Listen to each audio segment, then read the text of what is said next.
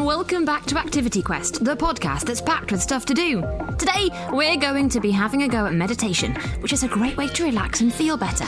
We're also heading to Manchester to explore the Gothic John Rylands Library and learn about its history. Plus, we've got events from across the country. My name's Bex, and every episode of Activity Quest starts off with a presenter doing something awesome. Today, Meg is at John Rylands Library in Manchester. This Victorian building looks more like a castle than a library, and it was built during the Industrial Revolution. Let's find out more. Over to you, Meg. Welcome to the John Rylands Library in Manchester. When it was built, the library was surrounded by warehouses and narrow streets because it was built in the Industrial Revolution. Now, you might think, oh, it's a bit boring to go to a library, or maybe you love libraries, but this library will subvert everything you've ever thought about libraries. It's so different to anywhere that I've ever been. So, imagine it's the Industrial Revolution and there are factories and they're burning coal and the air is filled with soot and nasty pollution. The sky is always grey. In fact, this pollution was so bad that it made people really sick, and when it snowed, the snowflakes would come down grey. Which wouldn't be very nice, would it? You can see the front of the library, even though it's made of red brick, like a lot of the buildings in Manchester, it's black in places, and that was from all the pollution during the Industrial Revolution all those years ago. And what I find is a really interesting fact is the pollution caused a species of moth to change colour. The peppered moth would normally be white to hide itself on lichen, on trees, and the pollution in Manchester made the tree bark turn black, so the moths changed colour to black as well, so they could hide against the bark. So imagine all that time ago, Manchester was a very dirty place to live. Nowadays, not too bad. So let's head inside into the library. All around me are beautiful beams, carved pieces of architecture. It looks far more like a church or a castle. It's really, really grand. And as I look around, I'm going to look up to see some mysterious creatures. I can see a dragon over there, and I walked past a gargoyle just a second ago. So if you do come to John Rylands Library, try and see if you can spot the creatures made of stone lurking in all of the little parts of the building. During the Industrial Revolution, the people who owned factories and mills were becoming very rich people, and that is how the money for this amazing library came about. John Ryland, who the library is named after, owned the largest textile business in Britain, and he became Manchester's first multi-millionaire. And when his wife died, she created this library in memory of her husband.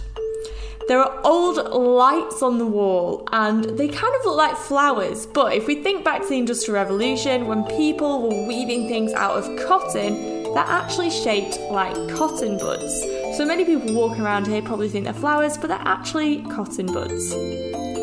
In each part of the library, in every room, there are little reading alcoves where you can sit and read a book. Now, even though this is a tourist attraction, it's still a library, so anybody can come and sit down and study here or read here. So if you fancy sitting in a grand library and reading a book, that's perfectly fine. And actually, they've got librarians on hand, so if you did want to read any of the books from the 1800s, although some of them are a little bit tricky to read, then you could do. Someone would help you get them.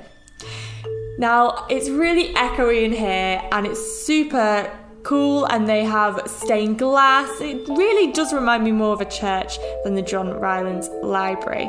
And they do tours here for children as well. They do a tour that's all about the different creatures that lurk around. So if you are interested in that, you can come down to the John Rylands Library.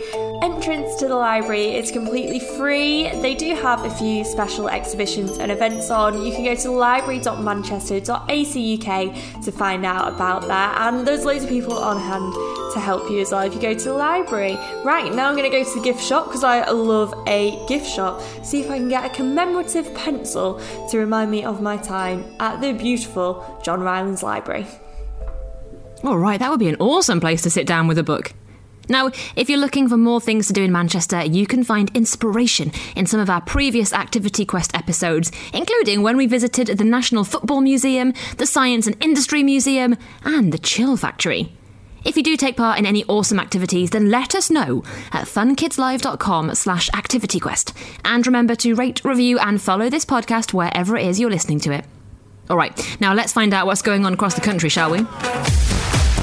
Thanks, Bex. Yes, go Dino Crazy at the new exhibition at Woollerton Hall. Titus, T-Rex is King, is an extraordinary exhibition showcasing the first real Tyrannosaurus Rex to be displayed in England for over a century.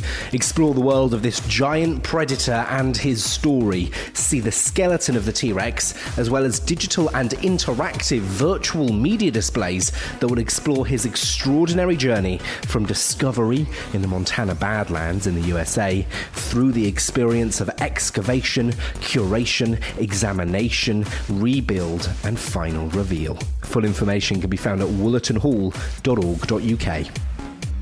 And are you a budding Sherlock Holmes? Then the Birmingham Mystery Treasure Trail is for you. Follow the 1.5-mile route through Birmingham on this self-guided themed treasure trail. Hunt for clues located on buildings and statues to solve the mysteries and discover something new about where you live.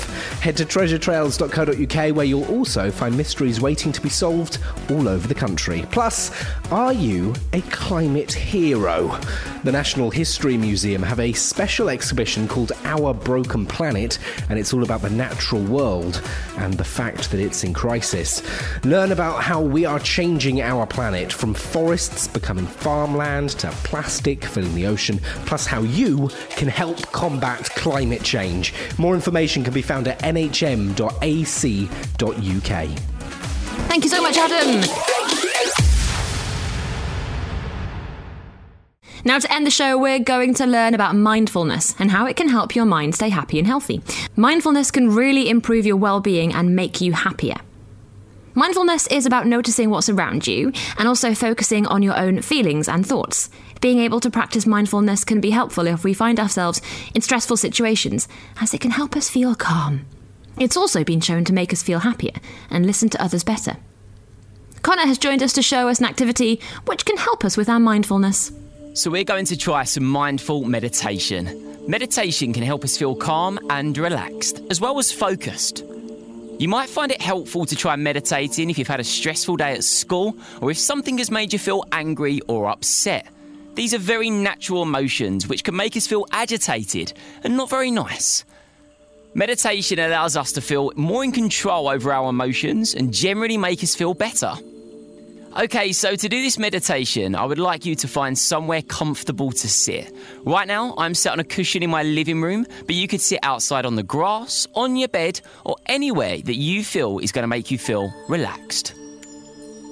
Now, what I would like you to do is close your eyes. Think about your breathing.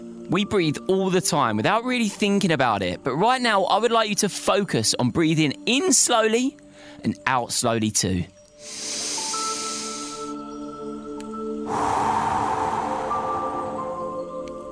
Think about the air filling your lungs all the way from your neck into the bottom of your lungs. Mindful meditation is about focusing and trying not to get distracted.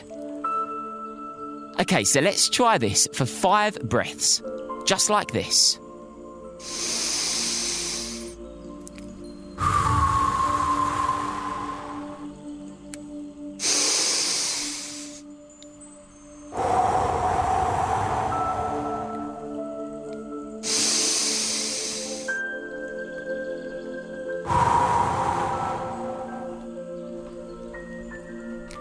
So if you're finding this a little tricky, that's okay. Mindfulness takes practice.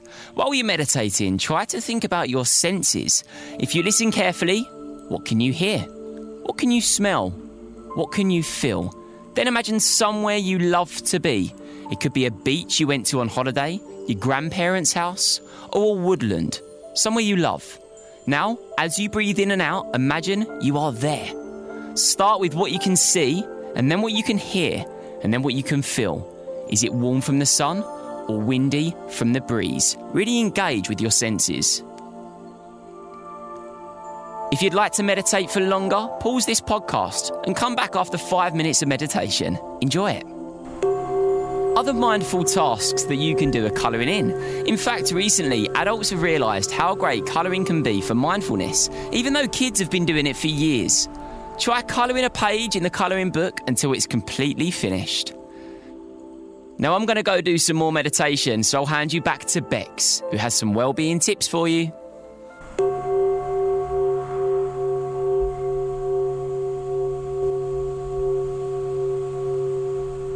Well, I'm feeling very mindful, very relaxed about that, Connor. Thank you so much. Mindfulness can really help with our well-being, and other things that can help include talking to loved ones and friends, learning new skills and getting active. Yeah, that's right. Taking part in your favourite sport, going for a walk or a dance around the kitchen, they can all be great for your well-being.